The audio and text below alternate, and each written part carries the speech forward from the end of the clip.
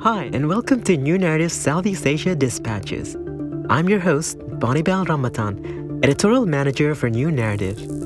New Narrative is a movement to democratize democracy in Southeast Asia, and this podcast is one of the ways we attempt to do just that. In this episode, though, we're going to start pretty far away from Southeast Asia. Half the world away, in fact, in Allston, Massachusetts. The year was 1998, and the date was November 28th, almost precisely 14 years from the time of this recording. A black woman by the name of Rita Hester was murdered because she was trans. This incident led to an outpouring of grief and anger from her community. About a week after, a candlelight vigil was held, attended by a rather massive crowd of 250.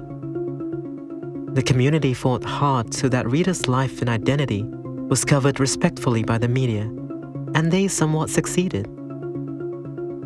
This was the start of Transgender Day of Remembrance, or TDOR. From this point on, every November 20th, year by year, the day was observed in more and more cities, then more and more countries across the world. And for solid, if saddening, reason. According to the Trans Respect vs. Transphobia project, from the year 2008, transphobic murder cases has accounted for over 4,000 deaths across the world. Out of this number, 349 of them happen in Asia. Grief and anger are beyond justified. This condition needs to change.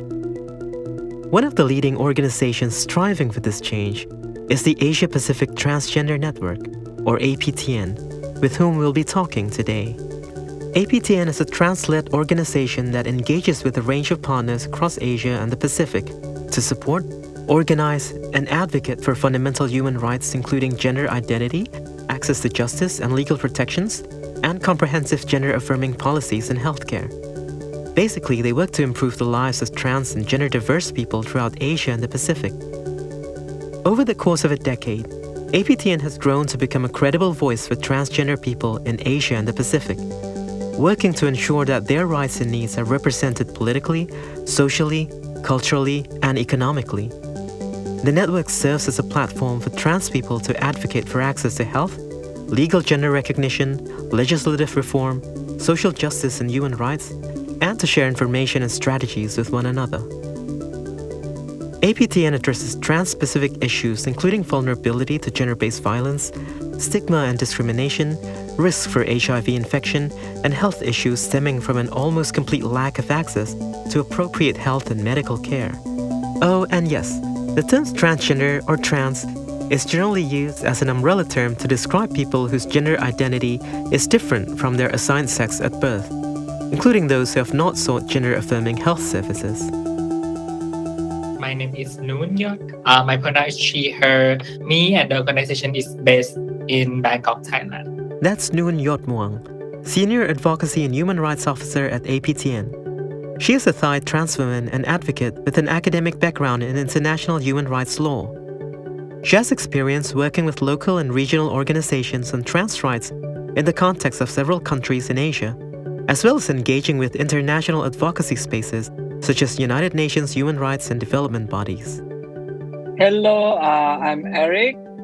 Now I'm based in Bangkok, but I'm from Indonesia. And that's Eric Nadir, Communications Officer at APTN and former Marketing and Outreach Manager of New Narrative. He is a trans non-binary activist working on online community building for gender-diverse people in Southeast Asia, that is the non-binary peer support group Indonesia. He's also a creative strategist, writer, and a transmedia producer arranging content production through different mediums: video, comics, visual arts, performing arts, native advertising, digital marketing, and guerrilla marketing. As we understand, we are just observing, Transgender Day of Remembrance.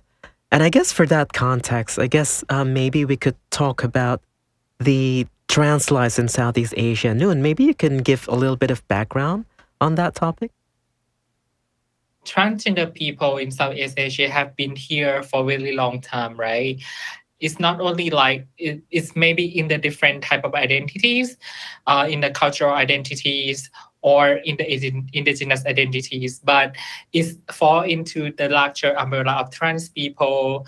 And actually, the trans people in our regions have been facing the different type of like oppressions and also human rights violations for so long. Identity of the people, either men or women or trans, is like very diverse, right? And then the colonialism comes and impose the binary structure to our societies, to the way we live, to laws and policy. So everything's become more binary. There is also the laws, the legal legislations that imposed in these regions coming from those era to actually criminalize sodomy and also to actually criminalize trans identities. And from there, this law have never revoked, right? So this criminalizations law is actually pressed trans community in these regions. A lot of trans people who commit to sex work is actually prosecuted by these laws.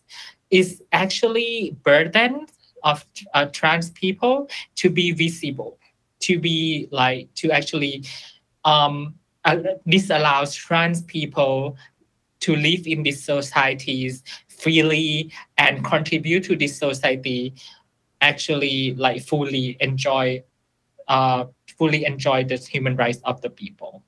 Trans in these regions have been facing the lack of healthcare, which is suitable for the transitioning process of trans people. I actually think that this is the discriminations because the government, the states, is actually provide the healthcare for men and women specifically, right? But there are no healthcare is actually compatible to trans life. So it's actually systemic discriminations which happen in these regions. The healthcare for trans people is actually provided in only the public spaces where we actually need to pay from our pocket to access it, right? So is this, of course, the discrimination? There are the situation of discrimination in terms of like economics as well. Trans people cannot access to formal jobs, to formal employment, and get to access to the proper income, right? Many people actually get into informal sector, like sex work or those entertainment sector, and it's actually contractual and it's not actually it's like reliable income, right? So it's kind of like the discrimination in some certain way as well. And also, I'm going to close this with the situation of conversion therapy and hate crime in these regions, which is actually very high. So we have Epitene have the research like from 2019 that there are the conversion therapy practices conducted throughout the regions. And this is actually the effort to change transgender people to come back to the sex at birth. It's actually in many ways, right? It's in the school, like corporal punishment against trans people, which is aiming to change trans people gender identity as well, or in the healthcare setting, in the mental health care setting, where the psychologist is actually trying to convince trans people to get back to their own the gender assigned birth. That type of lot of practice is actually happen across the regions, and we are actually trying to ban it and make the government to actually provide some legal instrument to ban it also. And also there are a lot of hate crime with that we also know already, but it's not really well documented. But we know this has happened. Transphobic hate crime is like take a lot of people, trans people's life in this region as well. Just a little bit of background. Obviously, Transgender Day of Remembrance is to commemorate, to remember all of these systemic oppression, all of these hate crime and transphobia that is still with us. And as you mentioned, we are facing like a huge systemic oppression here in Southeast Asia, but so does the rest of the world, But I guess my question is, what do you think, like, compared to the rest of the world, in what ways are the conditions of trans struggles in Southeast Asia unique, and in what ways are they similar? AP can also engage with the international movement in terms of trans rights as well. And we know that the mainstream agenda is actually about the legal gender recognition, where we advocate for the access for transgender to be for our identity to be recognized in the legal documents so that we can access to the services or to social welfare more and more equally to the others, right? And also, there is also the work on violence, for example, the hate crime, also that people would like to actually reduce the rate of hate crime. And also, the work on the conversion therapies is also happen international, right? Internationally. Depathologization work, which is actually the campaign to advocate for the people to not recognize trans identity as the mental health issues, right? We are not ill. So it's actually the campaign that happened worldwide as well. And also about the access to health and well-being is also the campaign that happened worldwide. And then when we talk about the uniqueness of the trans issue in our regions, is actually about because our regions is actually diverse, right? There are many cultural identities that can fall into the umbrella of transness as well, transgenderisms as well. And there are also the intersectional aspect of trans identities to other marginalized identity as well. For example, sex worker, for example, the people living in poverty, because the systemic discrimination that we have is actually prevent us to access the equal opportunity, right? So this is actually, I think this is one of the uniqueness also, whether because we are, most of us is actually developing country, we are not the rich country, right? Within this country, the gaps between the rich and the poor is wider than the people in the global north, where everything is developed. There are also all the rich country. I mean, like we are further marginalized by the poverty and also impoverishment by the fall downs of economic system as well. And this is one of the originalities is here. And also the criminalizations from colonial era is also one of the things that I think is unique in this country, because we in these regions, because of like compared to the global north, compared to some of the other regions, we have this type of like criminalization which is never be abolished, right? And it's actually like pressed trans community for a long time already. So we actually suffer from this for so long, and it prevents our visibility as well. And it's actually from the colonial eras that we face back to the time.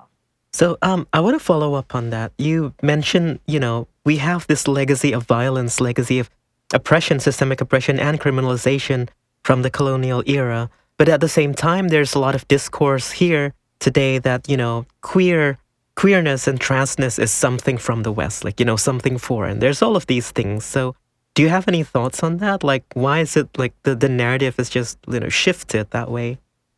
Yeah, so the queerness, the LGBTI word is actually understood, which is from the global north country, right? The Western ideology that's come to us, right? But we need to remind them as well whether the binauralism is also come from them, right? It's also come from the colonial era that they like brought to us like way years back ago. And before that, trans identity is actually more normalized.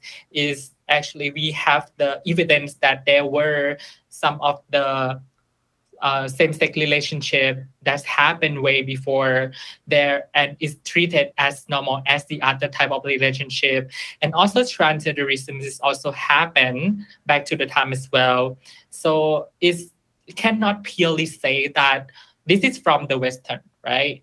It's actually, you cannot say because this is actually come from both like side, right? And is not purely be able to identify that this is from the West or this is from the ourselves, right? And also, I think the other thing that I would like to say here about that also, it doesn't matter whether this ideology is come from the West or from us. No, this LGBT ideology, if it's embraced our identities, if it provide equalities to people, if it's make our society better and more inclusive and more embrace difference, we should not deny it. So is not actually the excuse to reject it, because it's make our society more safe. It's make our society more peace, right?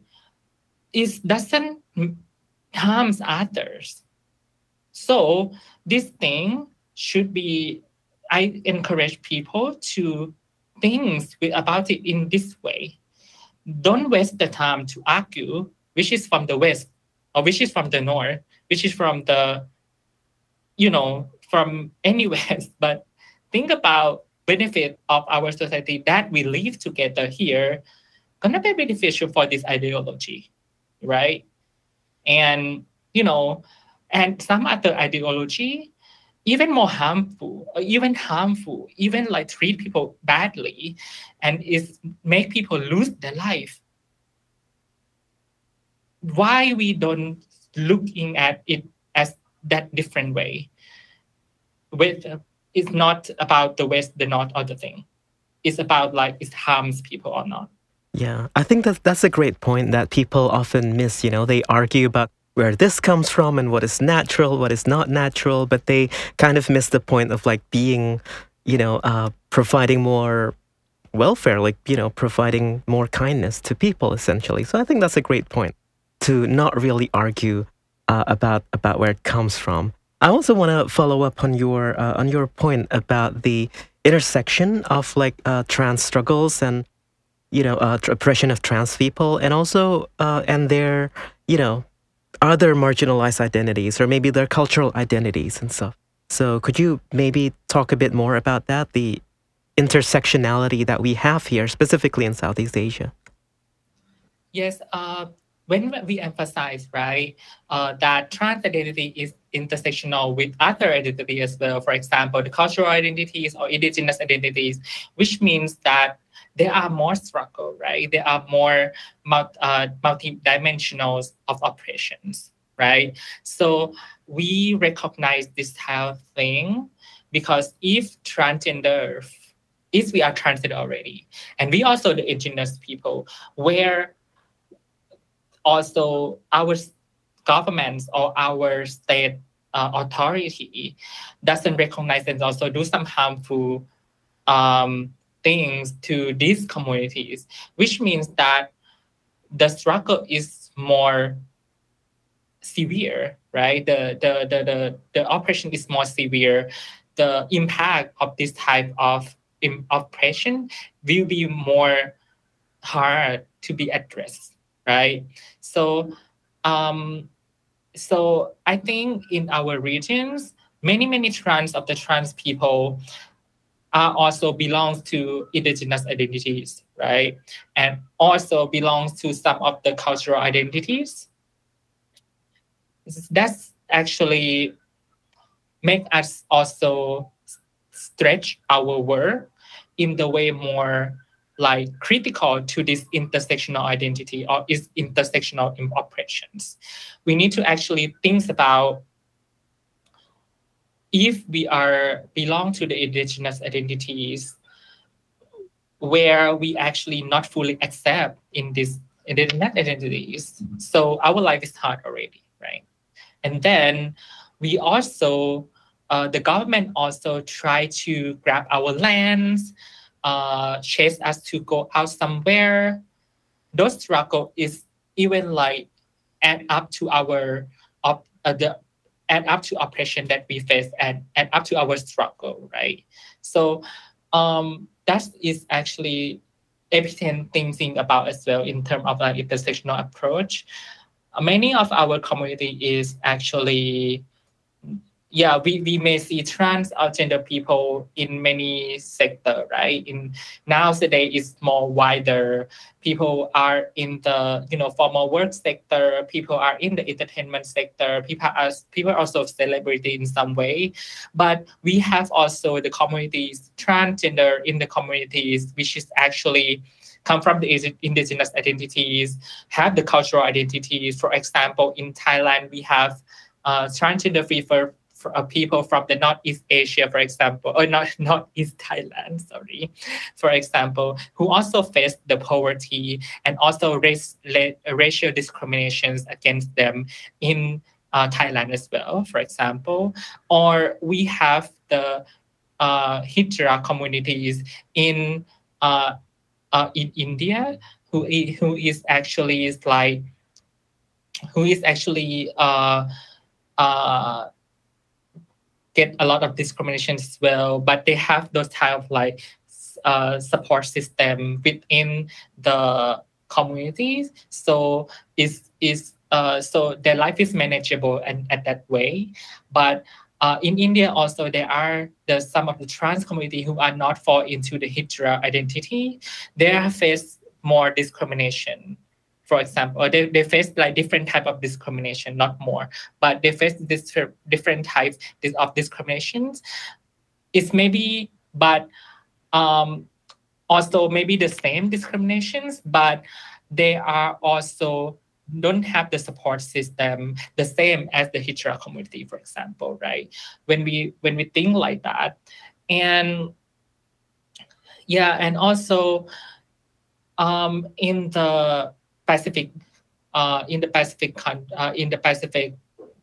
country, in the Pacific regions, transgender people also belongs to some of the indigenous identity, and so also they don't actually their employment or their work is not the same as the work that people in this in the Asia have been doing, right? Trans people in the Asia have been doing. They also do some of the architecture, no, not architecture, was agriculture, sorry. They also do some of the agriculture that also impacted by the issue of the land grabbing and climate change as well. So that's what we have been, that type of intersectional aspect that everything thinks about a lot.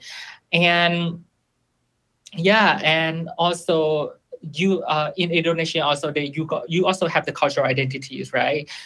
In Thailand they have the cultural identity also, which is Kathoey. You might heard about that also. Some of the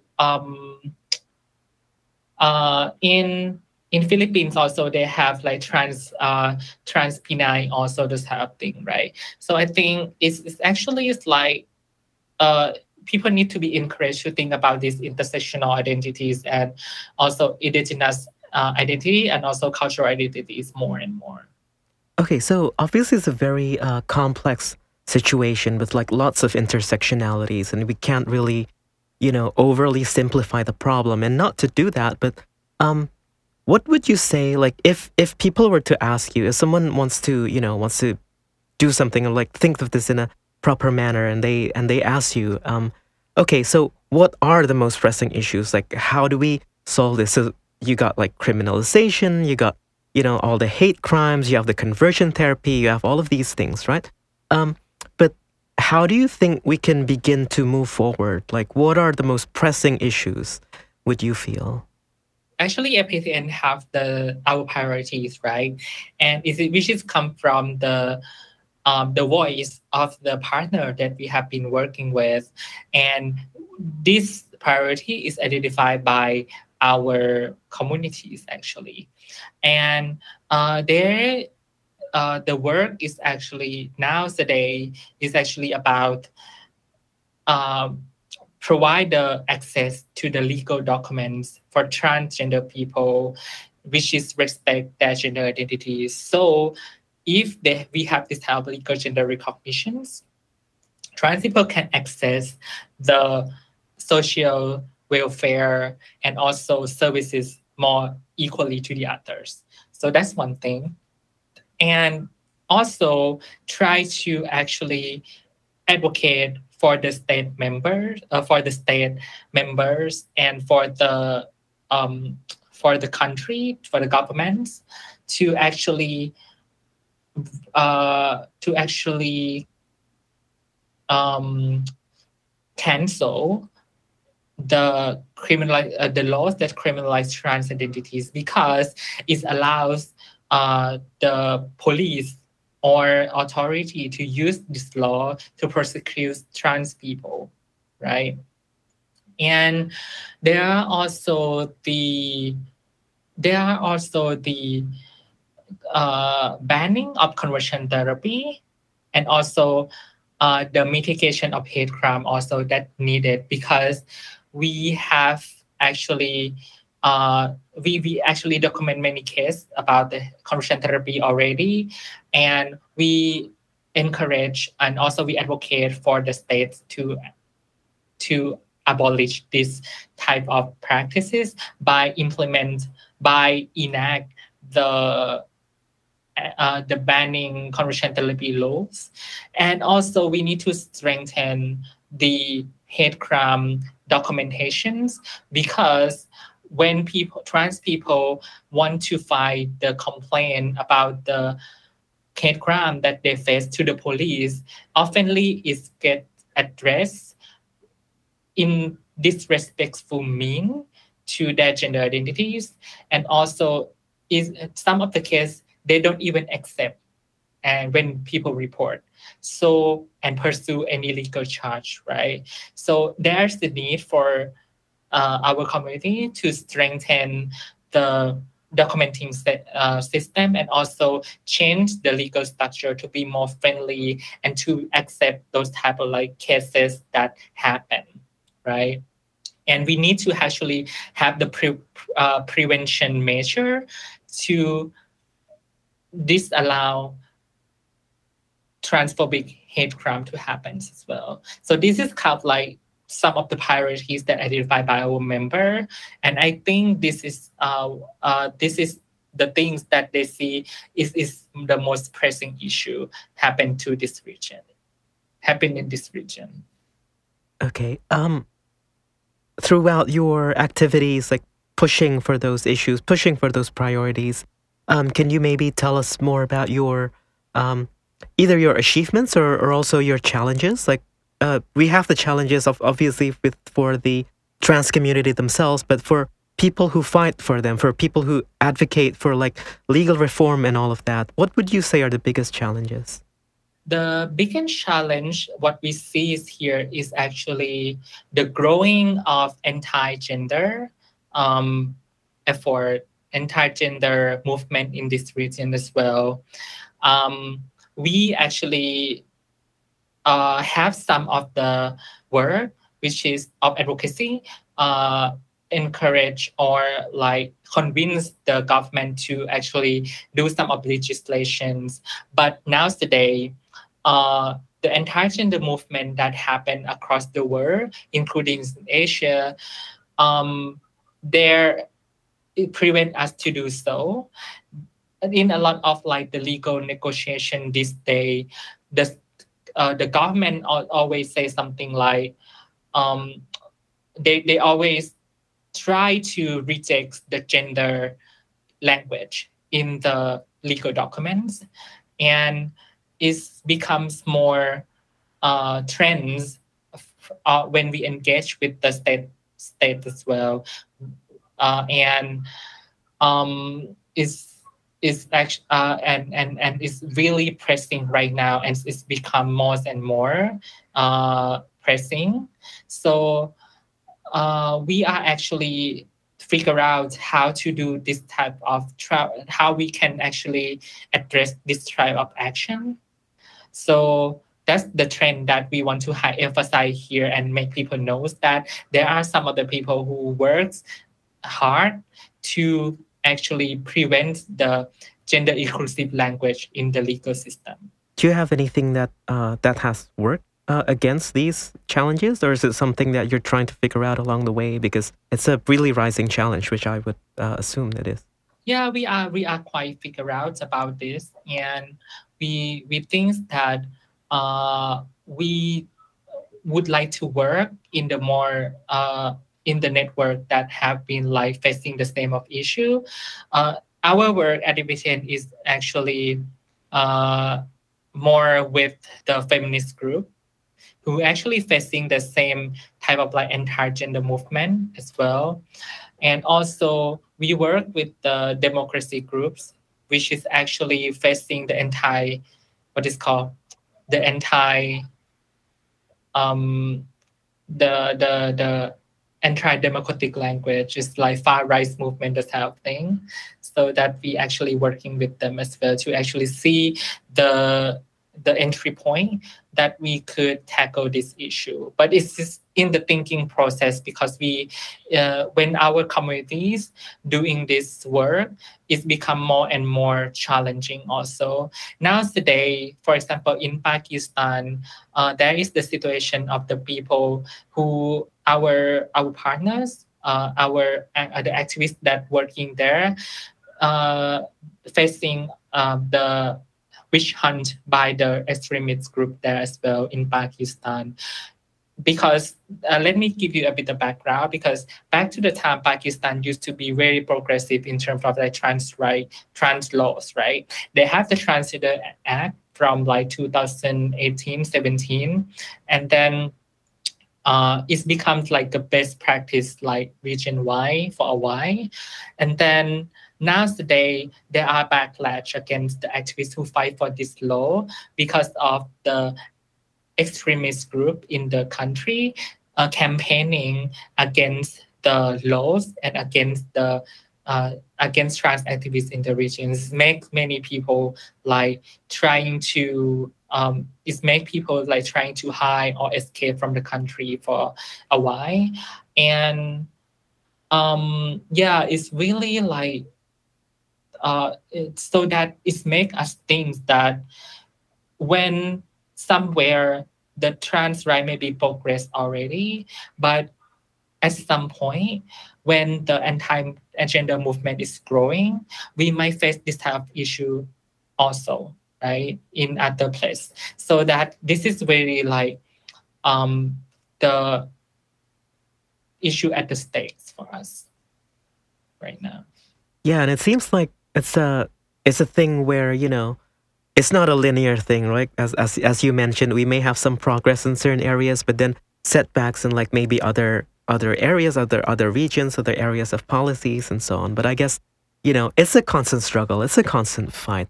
And you've been talking about the, you know, the fight for legal reform, for policy reform, and all of that, which you guys are doing to an excellent degree. I want to turn over to Eric. Maybe you best answer this. What about the communities themselves? Like, what do you think? Like, how has the community been building resilience, and how has the community been, you know, moving forward together in solidarity in this fight for trans liberation? So, with the history of this region and all of the complication mentioned by Noon, I think now we all know that the work of trans liberation is not an easy one. It's very challenging, and it is a long way to go for the policies that criminalize and discriminate us to change. And even if it's changing, it's still a lot of opposition trying to reverse it backwards again. So with the current condition, I think the best way to build resilience is to create support system to look out for each other, and also constantly nurture new trans and gender diverse leaders in the region. Because if we fall to the lack of regeneration, I think not only in trans activism, but also activism in general, we have seen this everywhere, that there will be a tendency for martyrdom, where one leader bears the burden of this work, of this systemic discrimination and violence, and eventually they burn out and leave the movement. So we can say that trans organizations are working to address various systemic issues in trans liberation, and that we need to have in mind that we have to take care of ourselves too. I do think personally that trans liberation starts from within ourselves, which is also a long battle in itself. Because even with already a support system in place, if we don't have the courage to care for our internal wounds, our own liberation will not happen. And I'm aware that with current support system, only the privileged can have access to it. So this is why the access to healthcare, also including the mental health care and peer support system, is so important when we are fighting for the policies to change to create more equal society. Yeah, and also sometimes there are access to certain groups or certain like quote unquote help or healthcare, but when you approach them, it turns out that they're not, they're either transmedicalists or have some kind of thing, or maybe they can be transphobic themselves and try to we are unwillingly put into conversion therapy, for example, right? What would you say is the best way to like avoid these kinds of things, and like what are the things to look out for and to know that, oh, okay, so these are these are good, we're in good hands when we want to take care of our mental health here or there? Like, how would you differentiate that, especially for people who are new, who don't really have a trans community just yet? They're looking for these things, but what would you tell them? So I've done my research before, but it's in Indonesia, and it was when I tried to access mental health care. And the first thing I noticed when I tried to speak with these mental health counselors is that so on one hand, on one counselor said, yeah, we are accepting clients and patients regardless of their identity. So I don't think that's a good counselor or like healthcare provider to go for, because they are not queer affirming, and I don't think they know what does it mean. So it's just that they want to be they want to include diversity, but without the knowledge of that of the systemic discrimination that is affecting queer people and trans and gender diverse people. So I think one of the sign is not to go to that kind of healthcare provider. But on the contrary, there are also healthcare providers who state publicly, or maybe not publicly, but in the personal conversation, they know about like queer affirming practices, gender affirming practices. They know this language. So I think this is one important thing to note. But also, I really think it is important to be connected to community and organizations in your country, so that you can be referred to the right service providers. Because usually the trans community and their leaders, they know or hold a database for healthcare providers that is safe, or at least friendly with the trans community, with the least friendly countries. Because they usually this access is they provide discreetly, because some of the healthcare provider also cannot state about their politics upfront, because they might lose their license.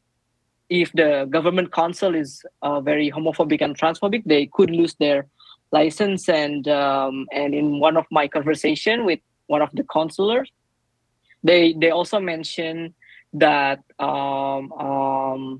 to care publicly for the queer people, they can lose their license, even though they're also queer and trans and non-binary people. So it is difficult actually to make sure that we are in good hands. But I think for the safest method to do it is to be connected to community or organizations, trans community in the country. Yeah, I think also that's also a very important point, right? I mean, sometimes people tend to think that when you're in a crisis, you go look for healthcare right away, but sometimes we don't have like the if we're trans, we don't really have the privilege of that since we gotta weed out certain things. So I think community is really important. You keep stressing that being connected, having people, and feeling that you're not alone. I think that's the biggest resource for resilience, right? So do you have any tips or maybe anything you'd like to say about how should we go about conducting these support groups or communities or peer support networks and stuff like that? Could you tell us a bit more about that? So at PTN, in terms of mental health care, we are working with a partner from India. It's named Mariwala Health Initiative.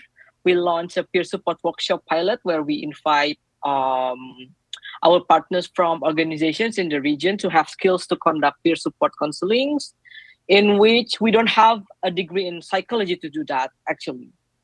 So I know from that workshop that peer counseling is like a way for the community to have to create a support system where we don't have to be an expert or to have a degree in psychology to create a counseling sessions from for the community.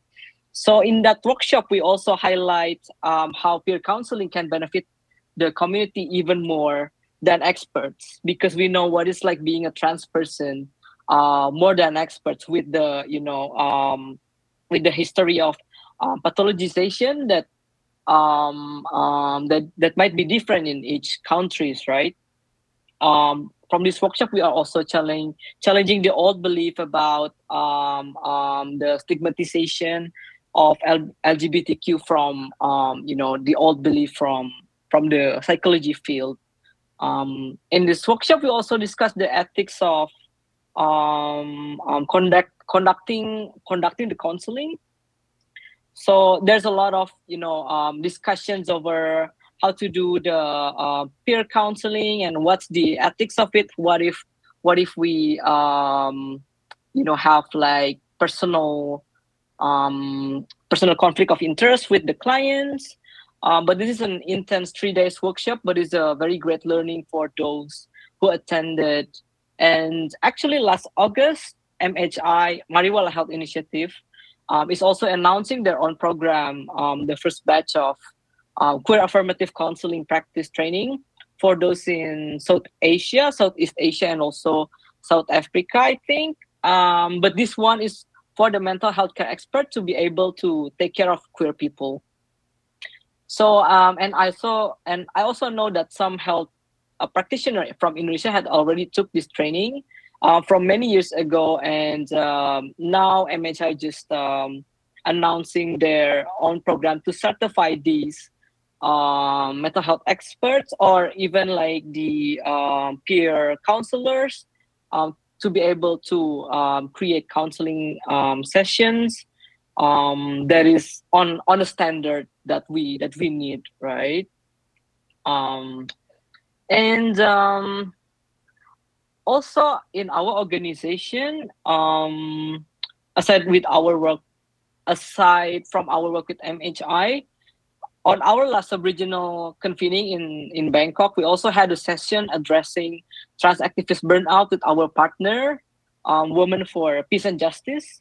So in IPTN, we are very aware with this issue among activists, and in that session, we are practicing deep listening and peer support using an anti-oppression framework.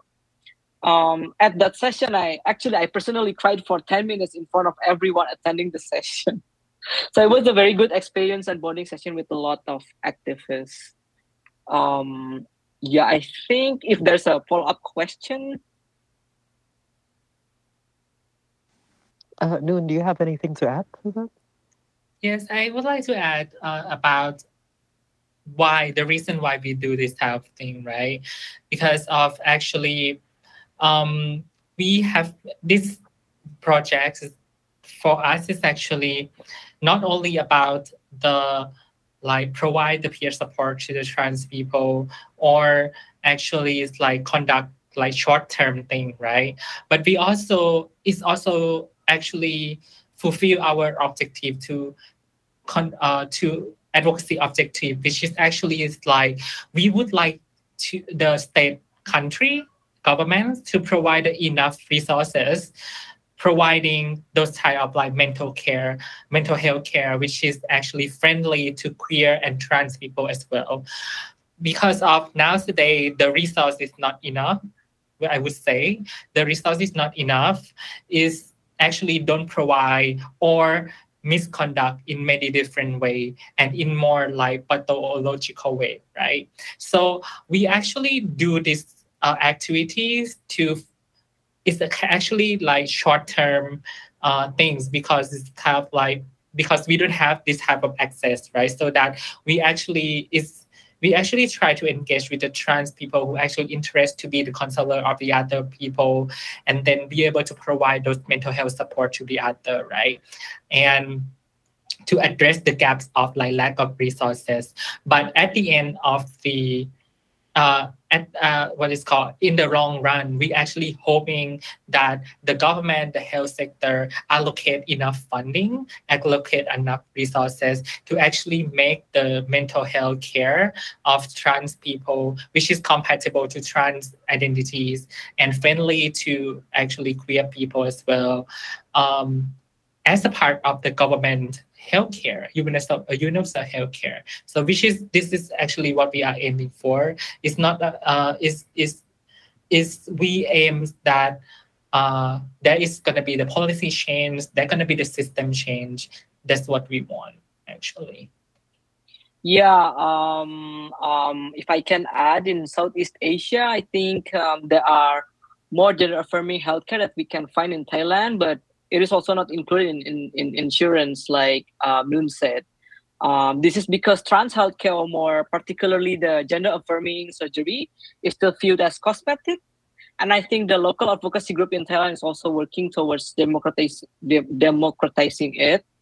Yeah, but however, in many countries in Southeast Asia, gender affirming care is still operating pretty discreetly. Yeah, Indonesia is starting to have some movement to this access, as I know that our comrades in Indonesia starting to gather some healthcare practitioners to make sensitization training for healthcare providers for general health, because even to access general healthcare, trans people are still hesitant to access it due to many invasive questions, for example. So so I think we know that many trans people in Southeast Asia countries is still transitioning without the provision of a doctor, because simply we don't have access to it and it's very expensive. Yeah, I want to go back to your point earlier about you mentioned that traditional training in psychology might not really help because they're not really queer affirming and stuff like that. And in a lot of ways, peer support can actually do better for the mental health care of trans people, of trans communities, right? But on the other hand, there are trainings for that. There are, as you mentioned earlier. So if I or if a friend like really wants to help out someone, and then we can't just like right away build a group or like make a group or whatever, but there needs to be things that are we need to be careful about, right? So what would you say are these are these points, are the like important things that a lot of people get wrong, or like people without training can actually are unaware of? What we often get wrong about when trying to support our friends and loved ones is to think that we are the savior, because and it could also work both ways. There are people that thinks they need to be safe from themselves. So if you want to help, we can come from this position, as it will create codependency and like unhealthy attachment from both sides. In the past, I had this mentality myself in both position, like I'm the savior and also the one that needs to be safe. So what I realize is when I come as savior, I'm taking the other person's internal power to stand up for themselves, and then I will be resentful when they are not doing their part and became burned out. So on the contrary, when I come as the one who needs to be saved, I am hanging all my needs and expectations and even my identity to the one I thought was there to save me, and become even more depressed when they don't meet my needs. So for me, to be a good supporter is to be aware of the power dynamics and like codependency that we might build, and also trust that the other person has the power to stand up by themselves, by also providing what you can do in your limitation. Then we should also let go of the outcome. Also, I think never help if the other person did not ask you to help or did not consent to be helped, because I think there's many cases where we're helping loved ones, and they are in a trouble, but actually we cannot force them to seek help or go to psychiatrists or go to psychologists, because is from my experience myself, when I talk to counselors, one thing I learned is that they need to be the one to make that decision, and I cannot force them to seek help. So on my personal work outside of IPTN, I was also planning to create a fund from my personal fund, and from some friends who are willing to also help to create a free counseling program. But then I do my research and then meet the Indonesian counselors that are queer affirming. They also suggest that giving free sessions ultimately didn't work, because oftentimes client doesn't show up in free sessions. So they come up with a solution that clients can decide themselves the price that they can pay as an investment for themselves. So I think it's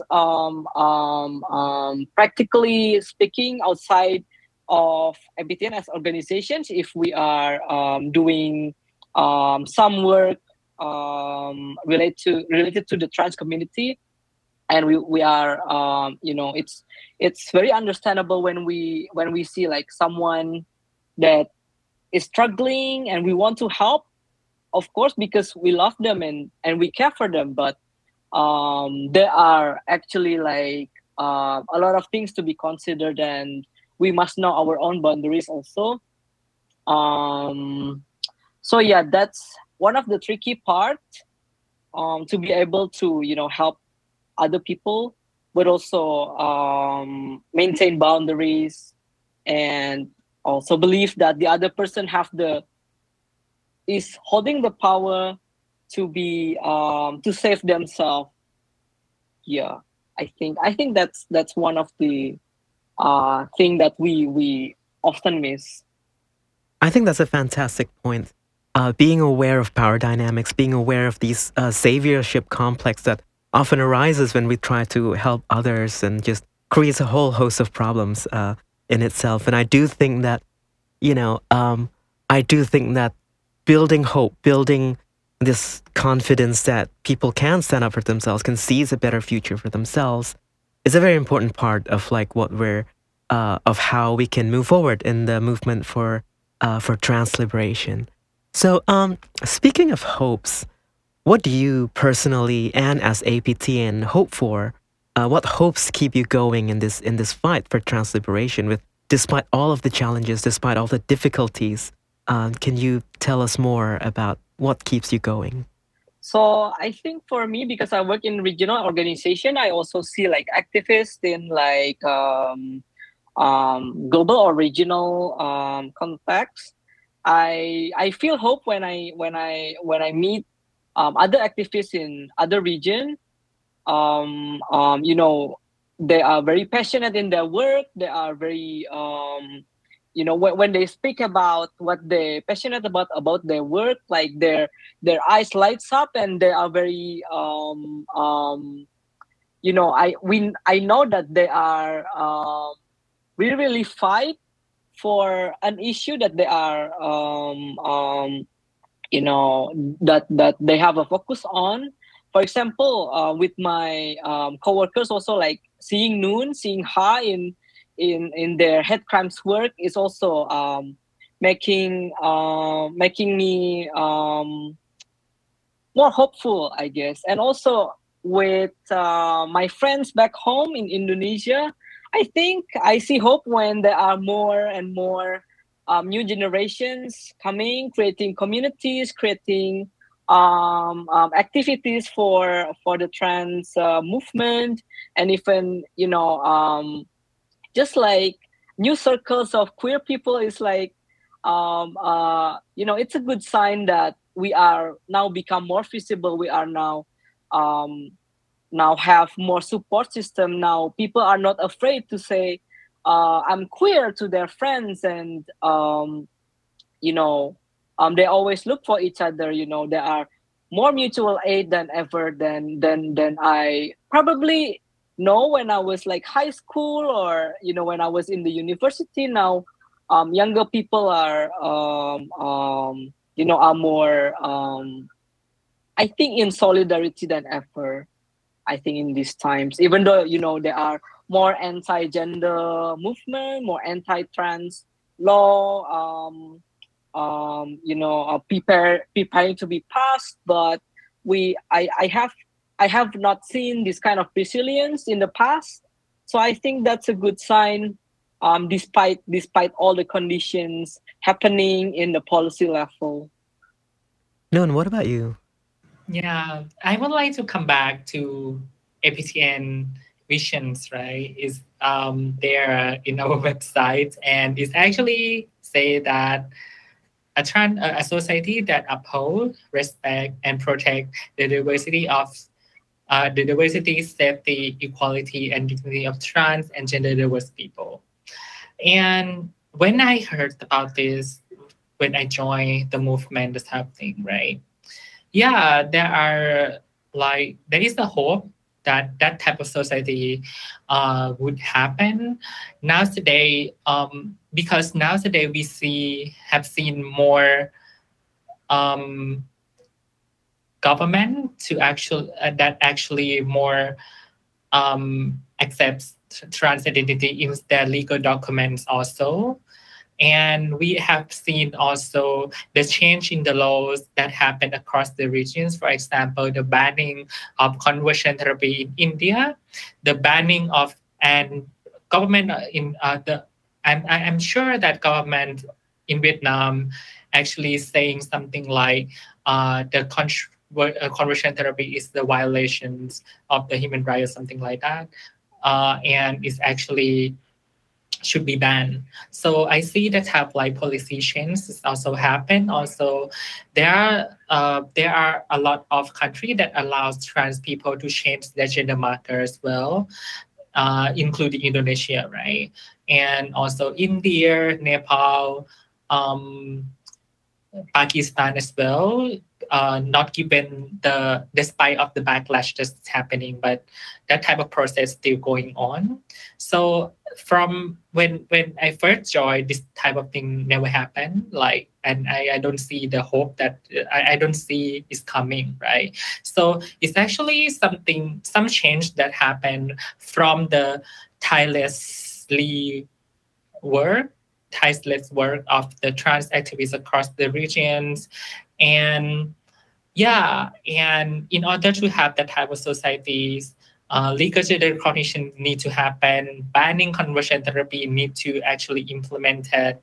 And also we need to have like some of the mitigation measure addressing hate crime, and also the healthcare of trans people need to be a part of the universal healthcare within the country. So this this change, and also the activists having more and more activists working on this area, like Eric said, give me that hope, for the inclusive society to happen. And I agree with Eric at the point that when we conduct our first Southeast Asia, not the first, our first after COVID, the Southeast Asia convening, we have seen a lot of trans people, younger generations, and also with the fresh mindset, the fresh thoughts about the human rights, and with the really articulate and really equipped of their human rights approach. I think I see the hope of the people that we have seen in our original convening, the one that have been here in the movement for so long, but they are even more like strengthened, right? Their work is even more like strengthened, and also the newer people that actually coming on board and do something sentimental and do something really concrete on the ground keeps, and this type of communities that we actually facilitate keeps expanding. This gives me hope. So I think the change will come soon when we see this type of like effort established. Wow, thank you, Eric and Noon. I mean, those are really beautiful. There's a lot of revitalization of the trans liberation movement. There's a lot of like fresh new faces, new thoughts, and new these things that keep you going. On that note, what can the listener do to support you? I would say that nowadays we have some of the ways to reach out to the younger trans activists and also the new face of activists as well. We have the amplified trans fellowships programs, human rights fellowships programs that we have, which is actually we're gonna have the open calls like every other years to actually for the application of trans people across the regions who interest to work on our on the things that we have been working with, right? Human rights, healthcare, and also the access to justice that we have been working on. We're gonna have this type of like fellowship programs for the trans people to apply and then participate in our fellowships, where we actually have different type of like training methods to inform you about the movement building, campaigning, human rights mechanisms of the UN. And after you graduate from our fellowship programs already, the people who you are actually invited to submit the proposal for the seed grant, that you can actually have the grant to implement the project in your respective context countries as well.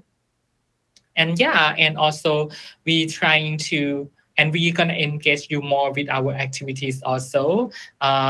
We prioritize our fellows always, and then we connect you with the different type of like regional and international advocacy space as well from that program. So that's maybe the entry point that you can say to the audience if they are interested to join our movement and network.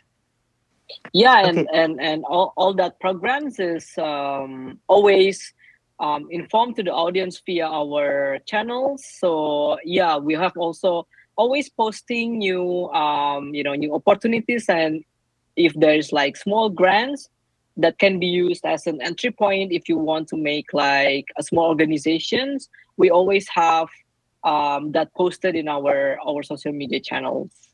Okay, great. Thank you so much, Eric and Noon. We'll be looking forward to the results of those fellowships and all of these new energy that you guys will bring forward in APTN with the movement for trans liberation in Southeast Asia.